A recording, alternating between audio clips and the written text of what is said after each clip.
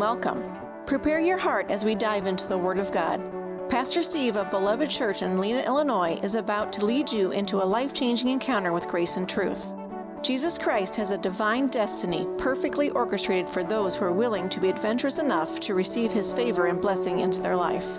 Our prayer is that you will allow the presence of the comforting Holy Spirit of God to radically display the Father's love for you. You are a part of God's beloved family, and that means you are greatly loved. Now over to Pastor Steve. I left you last time with part one, and I think that some folks think that I do like teasers. Like, I'm going to preach a sermon on purpose, like chop it right at the fun part, and then leave for 2 weeks. Ha-ha! I dangled the carrot out in front of you. I had no intentions, A, of this message being a two-parter, and B, when I said I'll preach it next time, I really thought that's next Sunday. Because believe it or not, when you're up here preaching, you don't really have your schedule in your brain. And so I didn't realize that I wouldn't be here the next Sunday. So I apologize to anybody who thinks that I'm doing that cliffhanger thing to try to get people to part two of the movie. I'm not doing that. I am preaching the kingdom. I'm doing the best that I can. And sometimes, every once in a great while, I get a smidge long-winded.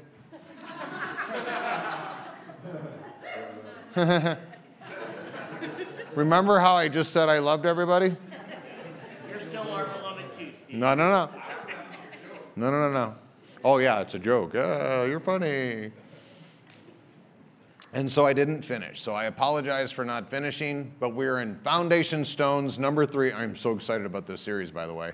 I have so many things I want to say all at once. This is part 2 of what I entitled In Formation. The secondary title is Paideia, which is a Greek word, and we'll get there. So Paideia, or In Formation, part 2. What makes a fruitful tree is a healthy root system.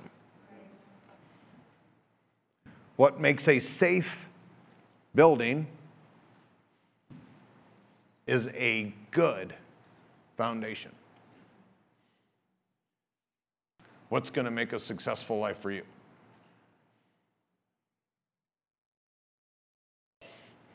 It's not going to be some angel flying by and sprinkling pixie dust on you, and then you get a little jolt from heaven, and then, I got the most amazing life ever because of the pixie dust. No, you're going to have to do the really hard, difficult, necessary parts of having a strong, good, healthy foundation root system. That is the only thing that you can build on.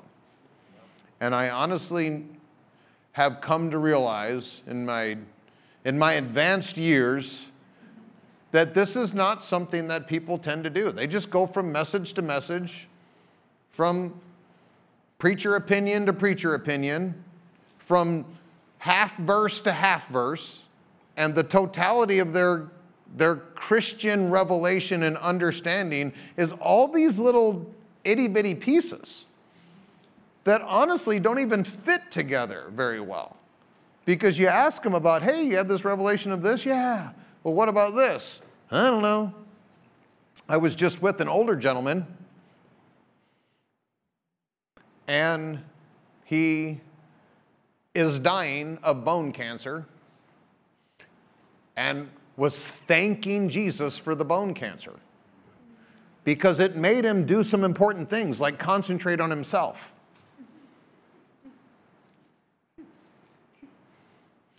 You got to know, I've got a lot of grace. I didn't say a word. I didn't rebuke him. I didn't body slam the dumb out of him. I just sat there and listened to him and tried my best to love him and help him. And he said, and I know that's probably bad theology and it's probably against the Bible, but I don't care. That's my experience. Was adamant about it. Like, you're dying.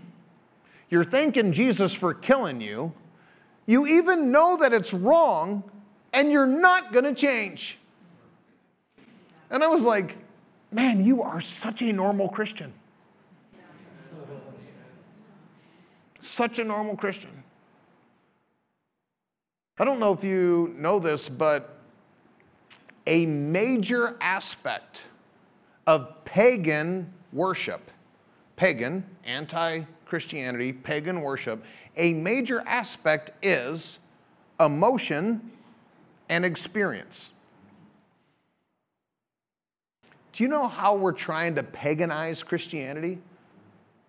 Because if Christianity gives me really good emotions and really good experiences, I'll build my whole life on that version of Christianity. Not even recognizing they're literally building a pagan philosophy into their Christianity. I've had tons of folks over the 11, 12 years that we've been doing ministry where I said, this is what the Bible says. Well, I don't care what the Bible says. This is how I feel. This is what I've experienced. Well, just go on then. I mean, I can't help you. All I can tell you is what the eternal truths of the kingdom are that God gave us in His Word. That's all I got for you. If you're hunting emotions and experiences and feel-goods and Shekinah clouds and all that kind of stuff, if you're hunting all that stuff, that's fine. I don't have that for you here. All I have for you here are the truths, the foundational truths that have really been a part of Christianity for 2,000 years and has kept the church successful and is going to take us into this great awakening that we're going into. It's not going to be emotions. It's not going to be experiences. It's not going to be supernatural, flippant things that don't actually change people. What's going to change us is the engrafted Word of God that's able to bring salvation to our souls and the truths that go along with that. This is foundation. And our life is supposed to look like a mosaic. For those of you that have ever seen a real authentic mosaic, where it's got all these little pieces that don't look like they connect whatsoever to the totality of the picture. But when they're all together, it's one of the most beautiful things you'll ever look at. And just like any puzzle that you put together, unless you start with the borders, go try to put a puzzle together and start in the middle. My wife, God bless her, puts puzzles together. And if she asks me to help, I'd rather cut off a limb. It is torture. It's almost as bad as Mitchell's hell having to take pictures. I will not put a puzzle together. I'll sit with her. I'll pet her hair. I'll tell her she's doing great. Like, good job with the puzzle piece. Woo! I ain't doing it. Not doing it. But I know this much. If you don't put the border together, you will never put the puzzle together. And the border of our Christian life is the foundational principles that we are all supposed to have. And I dare say most folks don't. Most folks don't. And so they're trying to build a building on like one tent peg, and they wonder why everything falls over every couple of years. Crash. And some people don't survive the crash. You know how many folks I've met, they're like, I was all in for Jesus, and then this happened. I spent 45 minutes with a fellow not that long ago who, and I quote, I don't have a problem with God, I just have a problem with church and God's people. You know what I said to him? So does God. God ain't got a problem with himself. He's got a problem with us. But yet he still chose that this is going to be the system that he's going to influence the entire world. So I guess I just need to go ahead and think like, well, I guess he's God and this is the system that he chose. I guess I need to stop being such a rebel and think that I'm going to go do it by myself better than God. This is it. This is what he's got. If you don't look around, this is what he's got. If you don't like this, there's no alternative. I mean, you can go find another one, but they're going to have issues in that church too. There's no perfect church. As soon as you show up, even if it was perfect, it would be imperfect. Kay and I had the perfect church. Kids were small. They didn't know any better. I was the preacher. Kay was the amen section, and the kids had to listen. Greatest church ever. It was perfect. The offerings sucked, but it was awesome. Everybody listened, at least pretended to. Then the kids grew up, then I added all you people, and the church got issues. You have issues, I have issues, we all come together, we have group issues. And there's the Holy Spirit to work it all out. And if we all build the same foundations and borders in our life, then we're going to be able to lean on those solid truths that are eternal, and we're going to be able together to make this beautiful thing that God calls the ecclesia, filled with living stones, that He Himself wants to live in. If you're God, and you could live anywhere, in anything, would you choose you? He chose us. Anybody listen to Bob's message last week? He chose us. He wants this to be the place that He dwells. The King is in the room. He's here. This is His building. We are His building. And the King's heavy, so we need to have a good foundation. What foundation? The foundation of our life is character.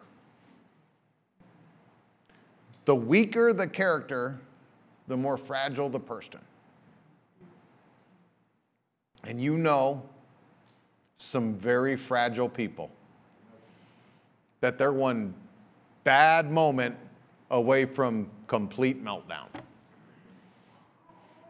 And some of them just live in complete meltdown all day long, all week long, all month long. God is not building a fragile people. He's not building a fragile temple. He's not building a fragile church. He's not building something that's touch and go and easily offendable, and they're always going from one angry moment to the next angry moment because somebody didn't do something that they wanted them to do. Amen. That's not the church He's building. He's building a strong, solid, confident, not wishy-washy, not blown by every wind and wave of doctrine, not like, oh my God, they're going to bring out COVID 2.0. They're talking about it. They've already designed their virus, and they're going to launch it on the whole earth. And people are already, we've seen more masks in Puerto Rico than I've seen in probably a year. It's for real. And you know how many people are like, oh God, no. I'm like, are you for real? Do your thing, stupid people. I'm not going to play your reindeer games. I'm not in your system. You live by all the fear you want to live by. You live by all the fragility you want to live by. You take 1,000 jabs if that's going to make you feel better. But I'm not in your system. I have a completely different system. I have a king, and He rules over a kingdom that I'm going to live in. If you all want to live that way, you want to be fragile, you want to be emotional, you want to have the thing that is always going to mess with you. And did you hear what they said on the news? No? What? How did you know? I don't care. Did you hear what Jesus said in John chapter 6? Well, no. What did He say? Yeah, maybe you should be more concentrating on that. The most exquisite and fortified castle is only as good as its foundation. Kay and I got to visit an actual real castle. The Cassels went to a castle in Germany, and it was amazing. Pictures don't do one justice. When you're standing next to one, or you can't really stand next to one because they're just massive. They're as big as like half a Lena. And just spread out. And this thing was, I think it was like 1,500 years old. And was just as strong in places as it was probably the day it was built. Like it's 1,500 years old.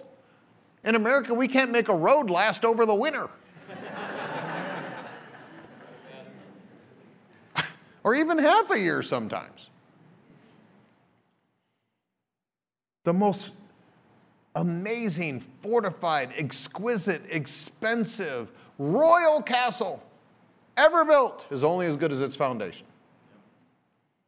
Matthew chapter 7, verse 24, anyone who listens to my teachings and follows, notice it's a two-parter, listens and follows. If you heard Bob last week, you know how you deceive yourself?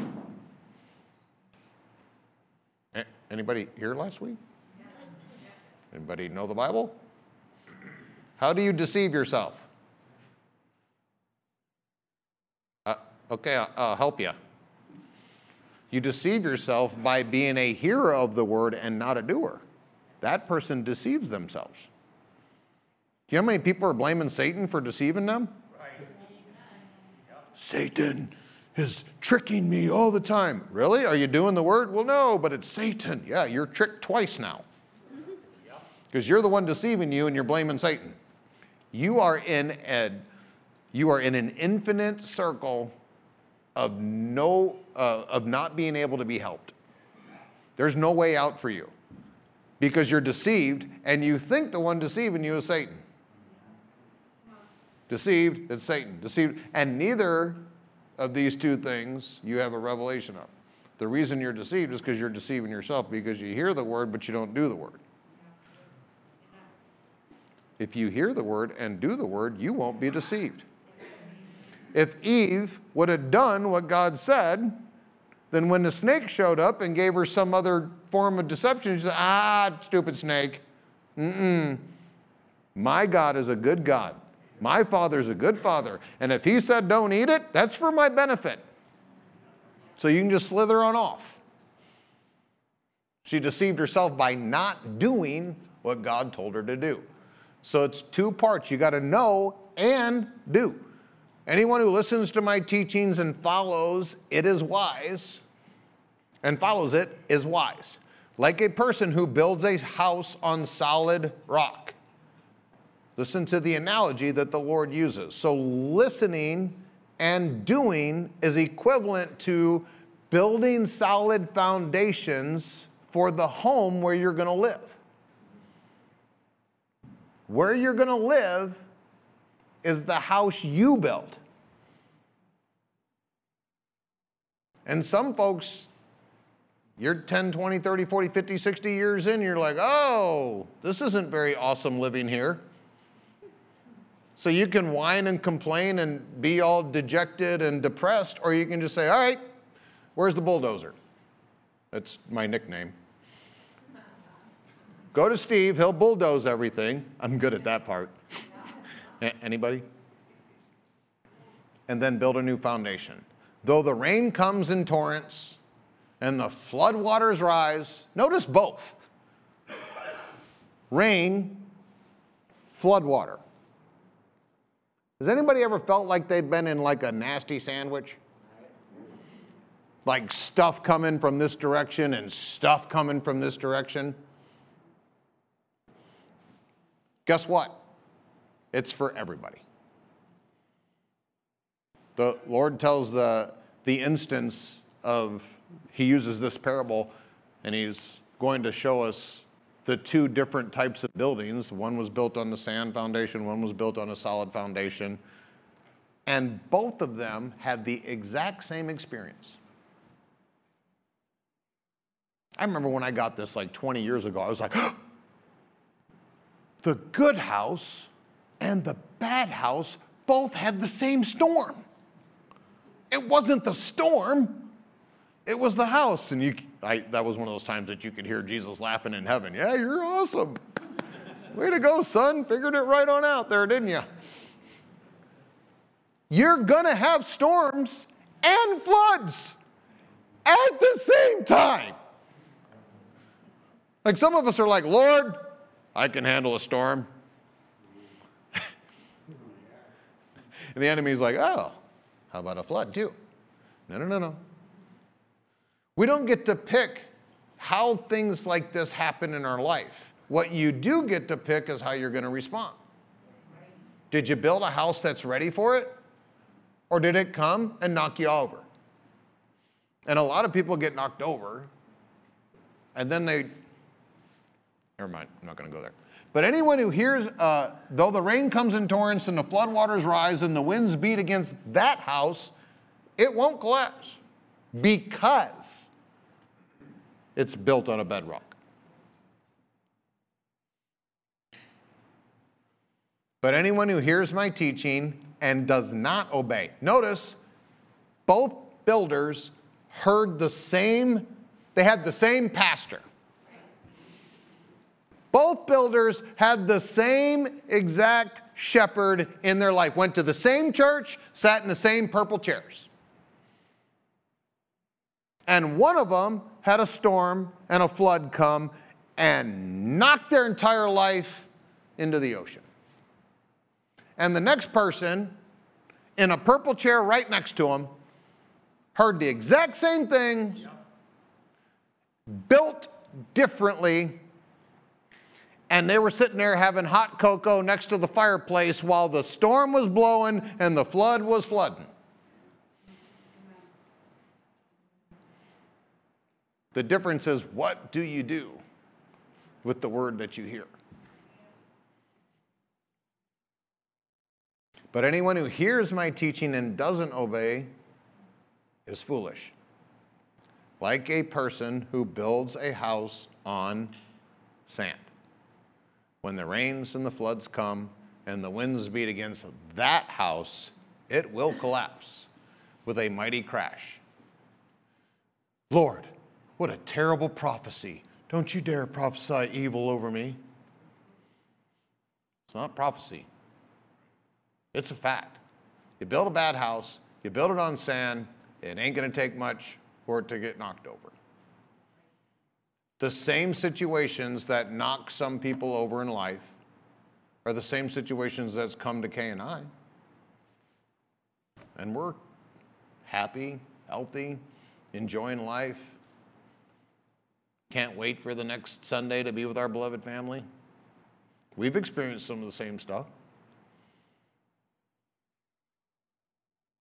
If anybody's ever experienced worse than you and they're doing better than you, then it's not the experience, it's your foundation. And there's people in this room, I know some of the testimonies of some of you have gone through terrible, terrible stuff. Terrible stuff. And you're good, and you're healthy, and you're loving life, praising God, going on, sitting right next to someone who I would consider really hadn't had a whole lot of issues. And they're completely decimated. What's the difference? Foundation. The steps to building are foundation stones. The first thing, I call this the blueprint, and this is the gospel. And the gospel is the power of God, Romans 1:16. And that power is the revelation of righteousness. If you've ever studied out Romans 1:16, what gives the gospel the power is that inside the gospel is a revelation of righteousness. That's where the power of God comes from. You having a revelation of your right standing with God that was produced through the life, death, and resurrection of Jesus is the power that's going to create your life. And I call this the blueprint. The gospel is the blueprint for us as to what it should look like. The second step is excavation. If you've ever built anything or seen anything built, first you've got to get the blueprint. What do we want to build? And you go and have someone design it. It's going to look like this. And so then the next step is you got to put in the foundation. And so you bring in all the excavators and the heavy equipment. And you know what they do? They tear out all the grass. It was good grass. And they knock a tree over. I love that tree. It's my favorite tree. Carved a little heart in it. And they break up rocks. And they dig. and move everything out. Excavation. And you got, now where you are in the process is worse than what you started. At least before that happened, you had a good grassy field. Go lay out there and have a picnic. But then this stinking excavator came in. Now you got a big old hole. This is a necessary part of the process of building. Blueprint, then excavation. And excavation is repent and believe. Mark 1:15, this is the message that Jesus came, that he brought. And if Jesus brought the message to those people, then that same Jesus is going to bring that same message to these people. The kingdom, the time for the kingdom of God to come into your life is fulfilled. It's now. So what do you got to do? Repent. Repent and believe. Excavation. 3, then you got to put in the forms and the rebar. So you got to go in there and you got to build something that's not even really supposed to be part of the building. I always think that's funny. Like we're going to spend all this time doing all this lumber work to build the forms and to place all the rebar and get it just right, and ain't none of that going to really have anything to do with what you're going to have at the end result. It's going to be hidden. It's not even, it's ugly. You're going to tear the forms out. You might even throw them away because they're just going to be useless. Like, you're going to spend all this work. Like, just go pour the concrete. Anybody ever done that? It don't work. You got to form it, and you got to put the rebar in for it to work. This is that internal process that really not a lot of people ever see going on, and is really not the fun part.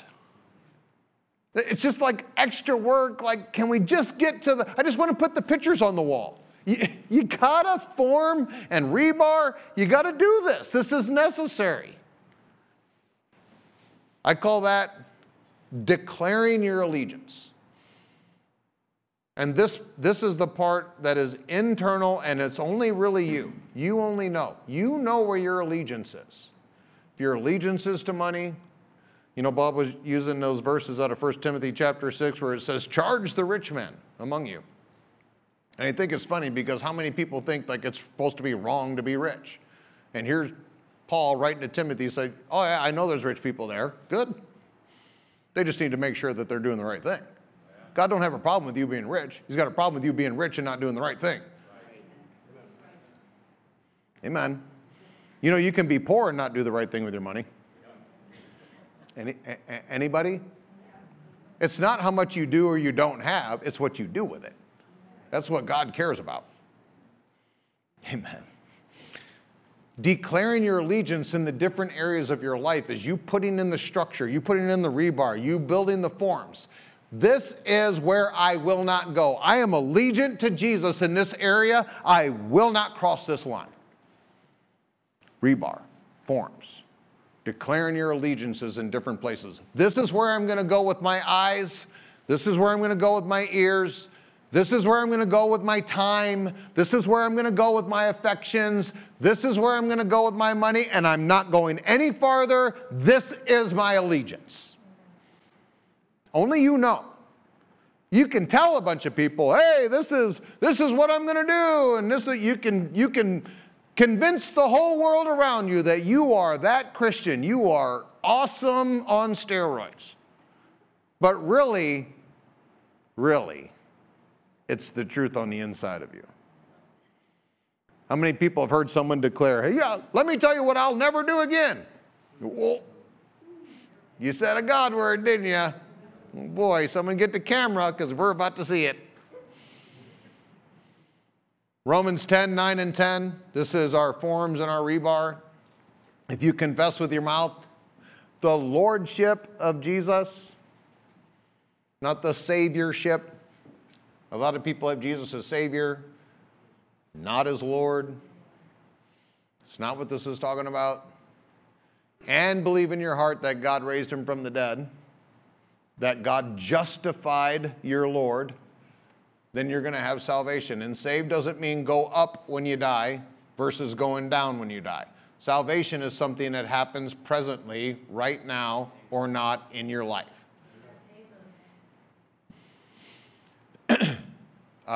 Next verse, please. For with the heart man believes unto righteousness, and then with the mouth. A lot of people get this backwards. They use their mouth first.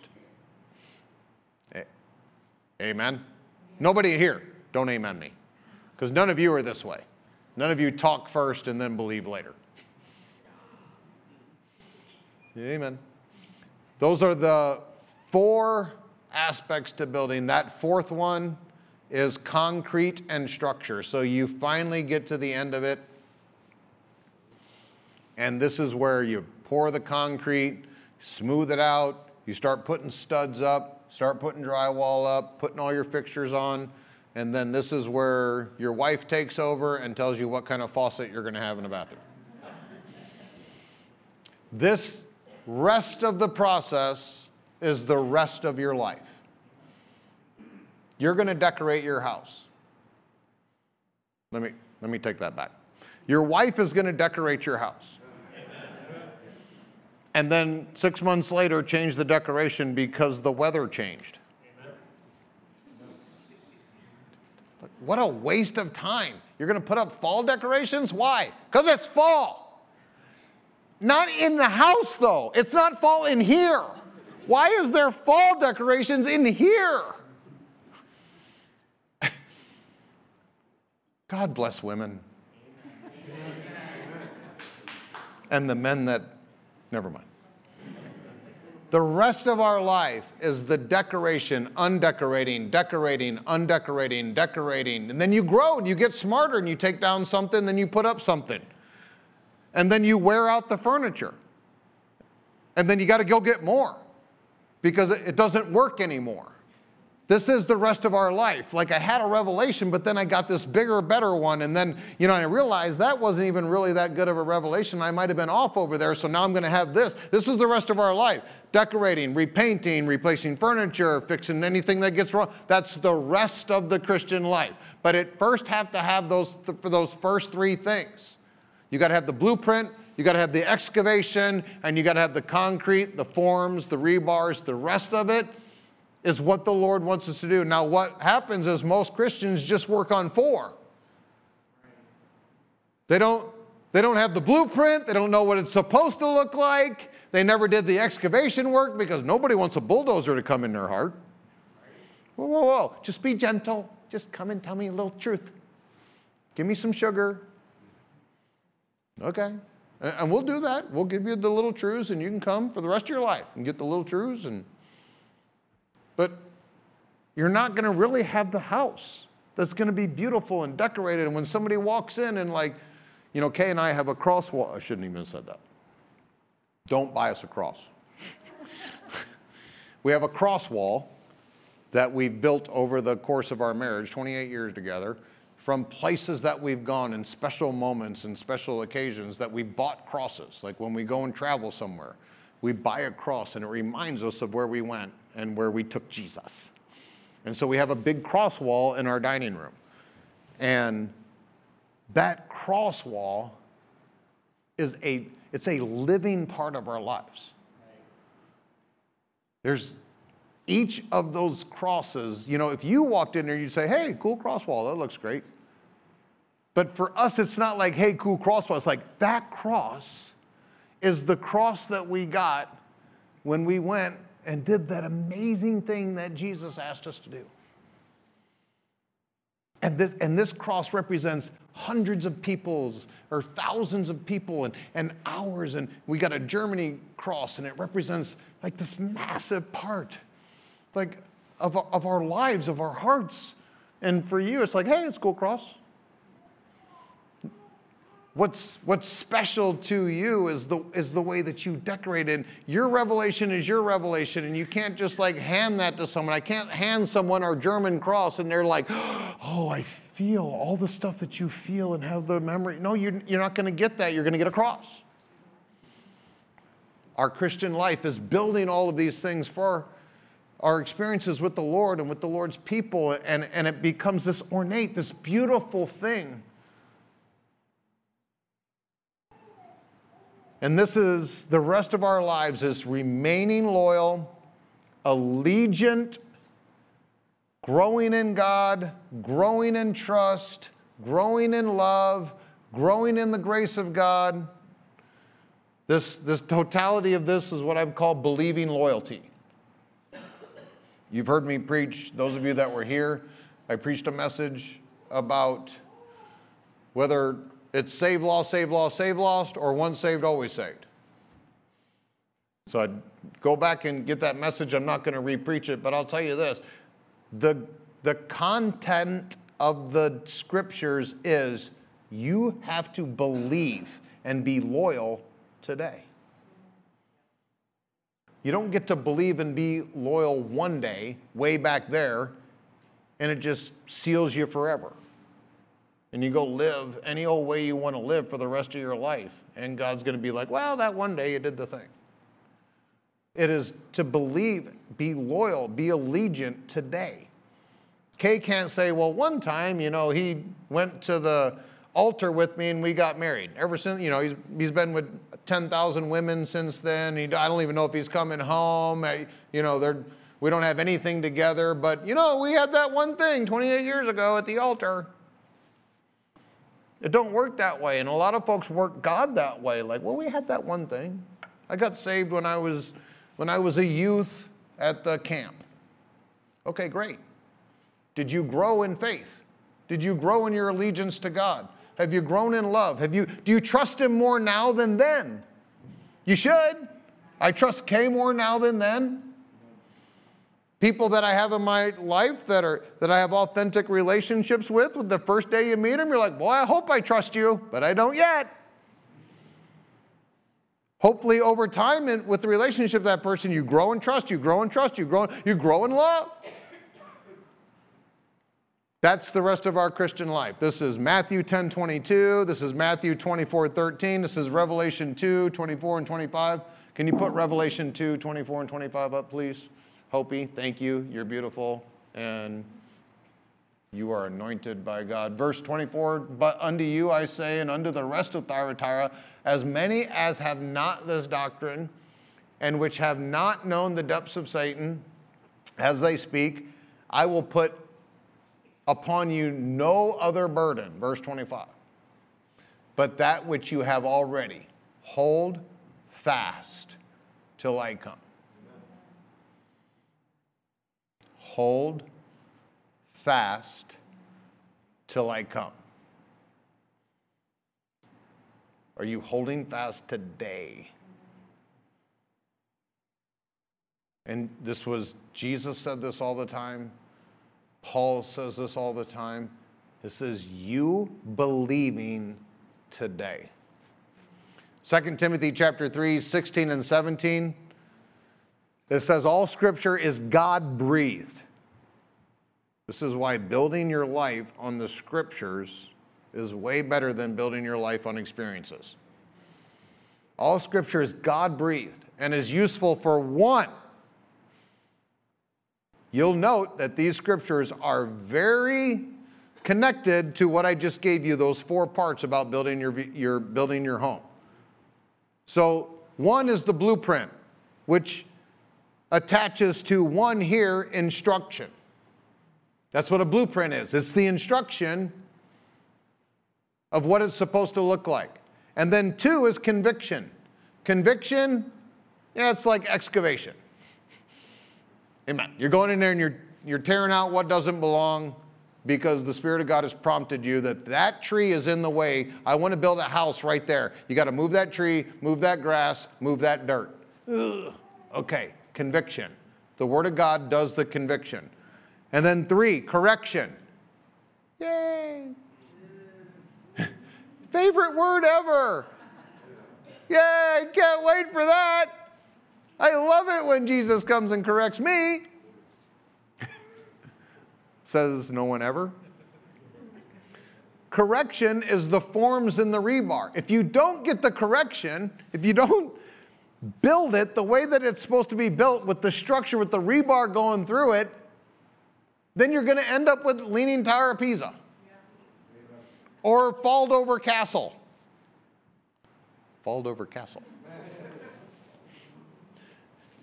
For correction, and for training. So training is the rest of it. So the Word of God does all four of these processes in our lives and our hearts. And this word for training is paidein. Paidein. And this is a noun, and it's for training in righteousness. You know, you are probably trained in righteousness today. And if you stay loyal and allegiant to God and you grow in trust and love, you are going to grow in your revelation of righteousness by tomorrow.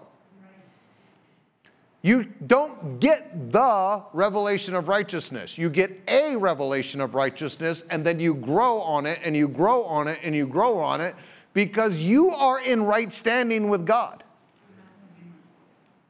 And you only know what that means based upon the totality of what you know right now. You're not going to know what that means if you grow tomorrow, because it's going to mean so much more. Being in right standing with God is, when you first come into the kingdom, hopefully this was a message that someone gave you, like, hey, Jesus died for your sins. He wants to forgive you. You can have a relationship with God. What? Relationship with God? Yeah, you can. That's what he wants for you. That's why Jesus did what he did. That's awesome. I'll take that. Awesome. Welcome to the kingdom. Glad you're here. And then you find out months later, or if you just showed up at Beloved, decades later, like, hey, God wants you to be in right standing with him, and it's actually going to affect your physical health, your financial health, your marital health, your relationship with your kids, the way that you're interacting with the world. Wait a minute. All that's in there? Yeah, it's all in there. It's like Pragu. It's all in there. Amen. Well, I didn't know that was all in there. Yeah, because you were just eating the sauce. Right. There's so much more that we grow in righteousness as we continue through this process. But some folks are just like, all right, got it. Saved. Show me to the bar, bub. You're not. It doesn't work that way. This is a growing, developing process. Any parent in the room, you had probably that moment of, I have a baby. I had a daughter, and I was a man. I was bad version of masculinity. I didn't have the balance that I needed, because I didn't have the right kind of women in my life. And that, I'm not saying anything against Kay. She's one woman. And it takes an army of women to fix a man. If you don't say nothing, nobody will know. And I had a daughter first. It was the grace of God, because I was just tough, rough, gruff. God bless Kay, going through all those years. And I remember holding Hannah, and she was a baby and fragile and soft and beautiful in my man hands with my mechanic stains on them and my calluses from the restaurant business. And I'm like, God, I can't do this. Like, this is a little girl. They have feelings.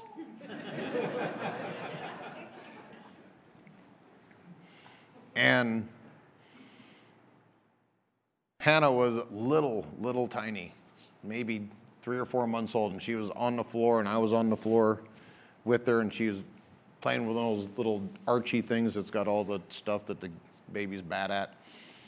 And I was, I shouldn't have started this story. Oh, look at the time. And I was watching, has anybody ever seen The Patriot with Mel Gibson? And in this movie, Mel goes off to war, and there's all this kind of stuff. But anyway, he had this little bitty daughter, and when he went off to war, this daughter couldn't talk yet. She was still too young. And she got angry at her daddy for going away to war. And so when he came back and met her mid-war, she wouldn't talk to him. She ran away from him. She was angry at him, wouldn't talk to him.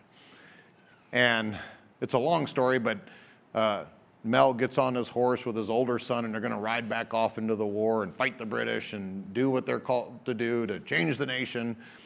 And he wants to have his daughter just give me a hug, just say something. And she goes and hides behind her aunt, and she won't do nothing. And so Mel, you could like just see his heart broken, like he's fighting for his family, and this little girl just can't figure it out. And he gets on his horse, and he rides away, and you're like, oh. And then this little girl, I'm gonna cry. No, I'm not. This little girl runs out, and she says, Daddy, Daddy, don't leave. I'll say anything. Just don't leave me again, Daddy, Daddy. And I looked at Hannah, and I had not cried. I'm one of those guys. I don't cry. I still don't cry, except for right now. And I looked at Hannah, and I was watching Mel Gibson, and he turned around, and he jumped off his horse, and he picked her up, and I'm like, Hannah, I'll never leave you. You just say something.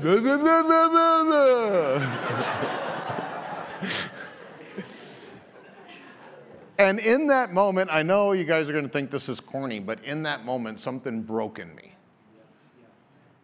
And this is how, I don't know, manly I guess I was, as Kay was in the kitchen doing something. And she literally looked through the little, between the kitchen and the living room, she goes, are you crying?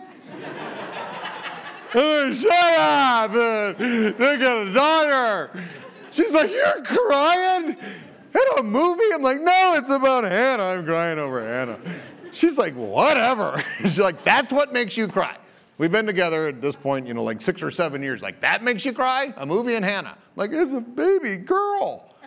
And I remember realizing, like, I have to raise her. This it's not just this is a person. I have to raise her.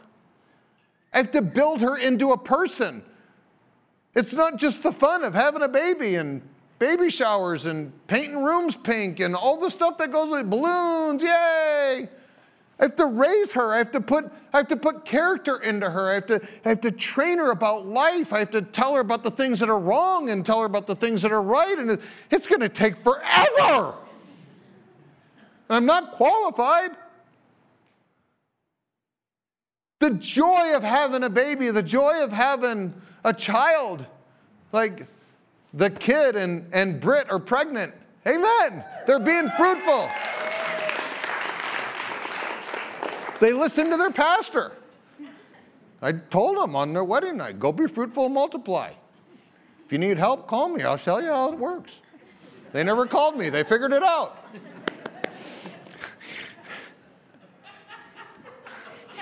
Somehow. That's part of the process. Is after having a baby, you raise them. When something is born, when someone is born, you raise them. Why would it be any different when we're born again? You literally just entered a brand new world. And a lot of people get born again, they're just like, all right, good, got that out of the way, check. Now, back to life. It'd be like Hannah, like, oh, good, way to go, Dad, glad you're having it back in the womb.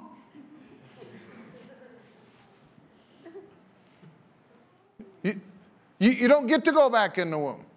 This is it. You're born again. You're in a new kingdom. There's a new king. There's a new way. You're going to have to build a new house. You got to tear out all the old stuff. You got to put in the new foundation. You got to start over and build this house. That's the information. That's paideia. Paideia is that process that the Greeks put into their entire system that was supposed to take a born child and turn them into a full, capable, effective citizen for Greece. The Greek word paideia has no exact English translation. It is essentially the part of upbringing and education that forms the soul, the character, the ethos of a person. And it's the totality, it's an entire process. It is key to the formation of a culture. This is why the Greeks did it. They knew that if they raised up the children to be Greeks, then their culture would be Greek. Shocking. Why do you think that culture out there wants to take our children and turn them into socialists and communists and gender nonconforming and whatever new words they're going to come up with to destroy them, because they want to destroy the society? That's their goal. That's their intention. That's why they're doing it. And the Greeks did paideia because they wanted to form a cohesive, successful society, and so they built the society around this entire process. And it's key to the formation of a culture. A born person must be raised. A reborn person must be raised. Proverbs 22:6 says, train up a child the way that he should go. You know how many people don't understand that this verse says should go? And we're just like, well, I don't know what my kid's going to be. We'll see. You know, one day when I was just talking to Missy. She's 48 and I'm 48. She's going to school and I'm going to school. You're like, what are we doing? We're the smart ones. Because we know what we're supposed to be doing in life. We know what God has called us to do. We know our mission and our vision. Now we're going to get the education. Now we're going to get some of the formation that we need to go and do those things. Instead of some 19-year-old kid like, go to college, son. Figure it out. Hope you make it. And then they're 32 and they're like, well, I don't want to do this for the rest of my life. Sorry, too late. You got a degree. We are supposed to train the children up in the way they should go, not the way they want to go, not the way their feelers think that they should go, not the way their friends tell them they should go, not the reason that they use the chart and say, okay, well, this guy makes the most money and this guy makes the least money, so I'll do this one. That's not how you're supposed to go. You have gifts and talents and very unique and specific things that God has put in you, and only you can do those things. I would make a terrible accountant. Ask Kay. I can't even give her receipts. There's things I would be terrible at. I'm not going to do those things. I'm going to do these things. Train a child up in the way they should go. Your Father in heaven knows how you should go. So he's going to put people around you that are going to help form and rebar that process. In Greek culture, this word is massive, and it carries an entire manifesto of context, ideals, applications. This word was a prominent hyperlink that would have leapt from the page for any Greek reader. It was a deep cultural concept that was over 300 years old by the time Paul was writing these letters. It was such a valuable aspect of the Greek culture that the Romans carried it into their culture. Think about that. You're the conquering nation, and you're like these people, they're doing good with this. We're bringing this into our culture. It was known in Latin as humanitas. That probably sounds familiar to you, which is where we get our English word humanities. When you take humanities in college or in school, that's where the word came from. Paideia meant the process of educating man into his true form, the real, the genuine, the nature that you were created to be. They termed the end result the development of the good man. The development of the good man is the end result. This was how the Greeks created their society and perpetuated it through generation after generation. Paideia starts with an idea, not from an individual. Man, that was one of the biggest mouthfuls I've ever said. Most people in our culture, it's all about the individual. It's not about what God wants you to be for the body. It's about how important I am as the body piece. Don't you see me? I'm the pinky of the body of Christ. I'm the most awesome pinky. You're a pinky. Be a pinky. This ideal man was the pattern, the model towards all Greek educators and poets and artists and philosophers. In the Bible, the word paideia is used in a few different ways. In Ephesians 6:4, Paul tells fathers to bring up their children in the training and instruction of the Lord. Paideia of the Lord. This is our responsibility, men, fathers, to train our children in the instruction of the Lord. Not your instruction. Here's how dad casts a lure. Well, good for you, Dad. Did you train your children how to be godly people in the nation? Well, no, but they can cast a lure good. Congratulations. So Paul is saying that the fathers should raise their children in a way that teaches them about becoming the good man, the good woman of God, with the new and different culture of the kingdom of our Lord. The word paideia is used to describe a comprehensive process of education and formation, heart, mind, body, that is designed to produce a person who is wise, virtuous, check this out, and capable of knowing and doing good works. We have an entire generation right now that they don't know good from bad, bad from good, man from woman. That's parents. Hello?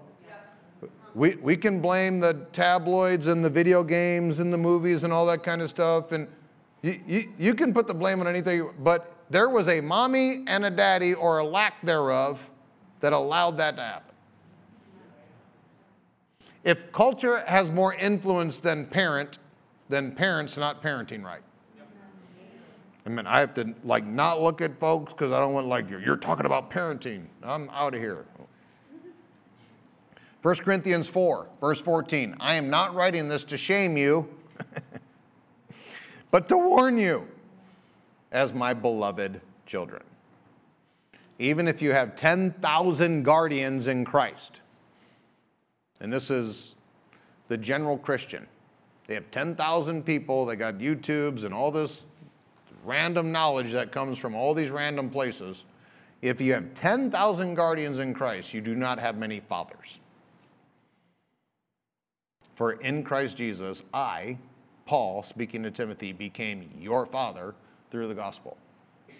And this is one of those verses that people just don't like in the Bible. You're saying that Paul was saying that he was Timothy's spiritual father? Nope, I'm not saying that. The Bible is. There's supposed to be people in here making sons and daughters. Discipling people that intimately that we're literally forming the person into who God has created them to be. And if you think that you don't need that to happen, the only place that you'll apply that ignorance is in spirituality. It's the only place. If you woke up tomorrow and you believe that God told you to be a mechanic, you wouldn't say, well, I'm going to figure out how to be a mechanic all by myself. I'm just going to pray and God's going to teach me how to be a mechanic. You're going to break people's cars and probably yourself. What if you're supposed to be a doctor? Anything, name anything if you woke up tomorrow and you're supposed to be it. You know the first thing you'd do? You would go to someone who's good at that, and you would find out how to be good like them. Christianity, spirituality is the only thing that someone says, all right, I'm going to be a good Christian. No church for me, no pastor for me, no discipleship for me. I'm going to pray in tongues 2 hours a day. Really? And you're just going to figure it out, huh? Yep. The Lord is my shepherd. I don't need another shepherd. Okay. Have fun with that. And then Paul gets even more arrogant and says, therefore, I urge you to imitate me. He's telling Timothy, imitate me, be like me. If you heard some spiritual leader say that to you, if I walked up to someone today and said, Chris, be just like me. And Chris was the average Christian, which he's not. He's a great one. But if Chris was an average Christian, he'd say, you narcissistic, egotistic jerk, be like you. I'm not going to be like you. I'm going to be like Christ. What's he look like? What's Christ look like?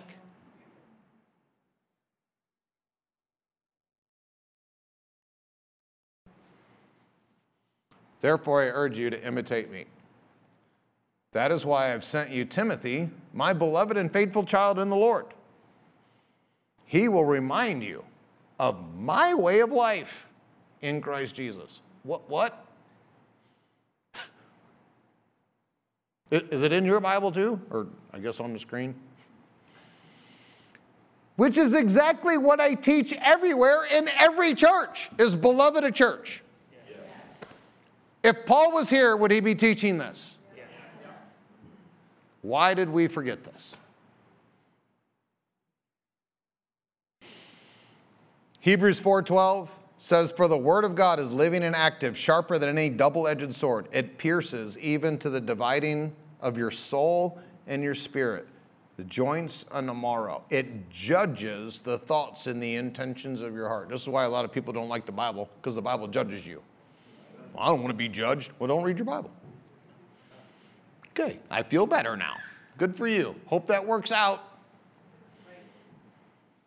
The intention, inside tension of your heart is going to be proper if our life is built by the information of the Word.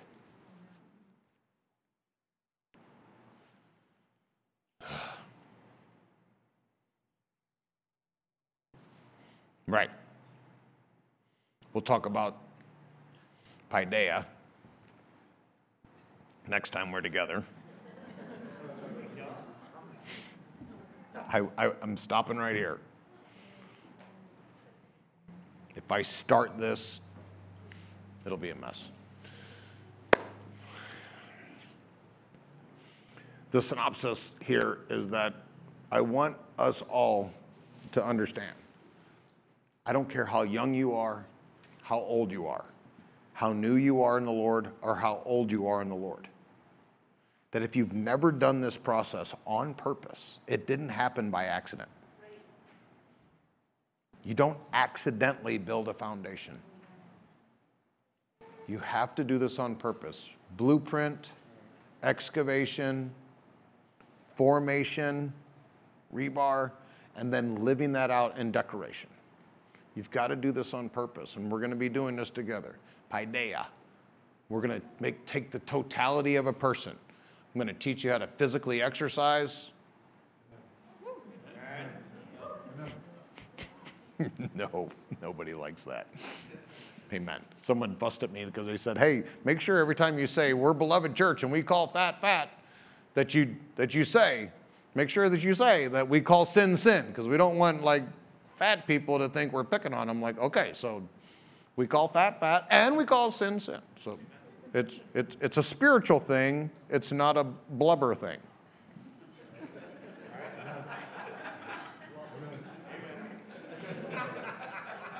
I got blubber from Jeff, so blame him. He said it earlier. It's like the blubber comes off easy. It's that hard fat way down on the inside. Like that stuff doesn't want to come out. I'm like, yeah, I know. It's the spiritual life. Like sometimes it's easy to shed that real quick, like, all right, not doing that no more. But then like deep down, like, whoa, I got to get rid of that. Yeah, you got to get rid of that. That's really hard. I know. You got to work out a lot. Okay, I guess I better get at it. Yeah, otherwise it ain't coming off. Paideia. We're going to build these foundations together. I got stuff in my foundation I got to shore up, so I'm glad we're doing this together. Amen. You're part of my living stones. I'm part of your living stones. Amen. Maybe just put me on the backside and the outside of your house. You'll never see me. So please rise. I'd like to bless you. Thank you so much for sharing this time with us as we have encountered Jesus Christ through the ministry of His life-changing Word. If you would like to learn more about Steve Cassell Ministries and Beloved Church, you can go online to stevecassell.com or belovedchurchillinois.com. You can also contact us at 815-990-0367. Always remember that you are a part of the beloved family of God, and Beloved Church is the place where you are greatly loved. Now please open your heart to receive as Pastor Steve proclaims the blessing of the Father over your life. I pray, I declare that above all things, that you allow the finished work of the cross to bring prosperity into your finances and also divine health, prospering your body. And all of these things are going to affect you in a supernatural way as you allow your soul, your mind, your will, your emotions, and your personality to be perfected in prosperity that the Father desires for you to have. We love you, and we cannot wait to see and be with you again soon. Goodbye, beloved.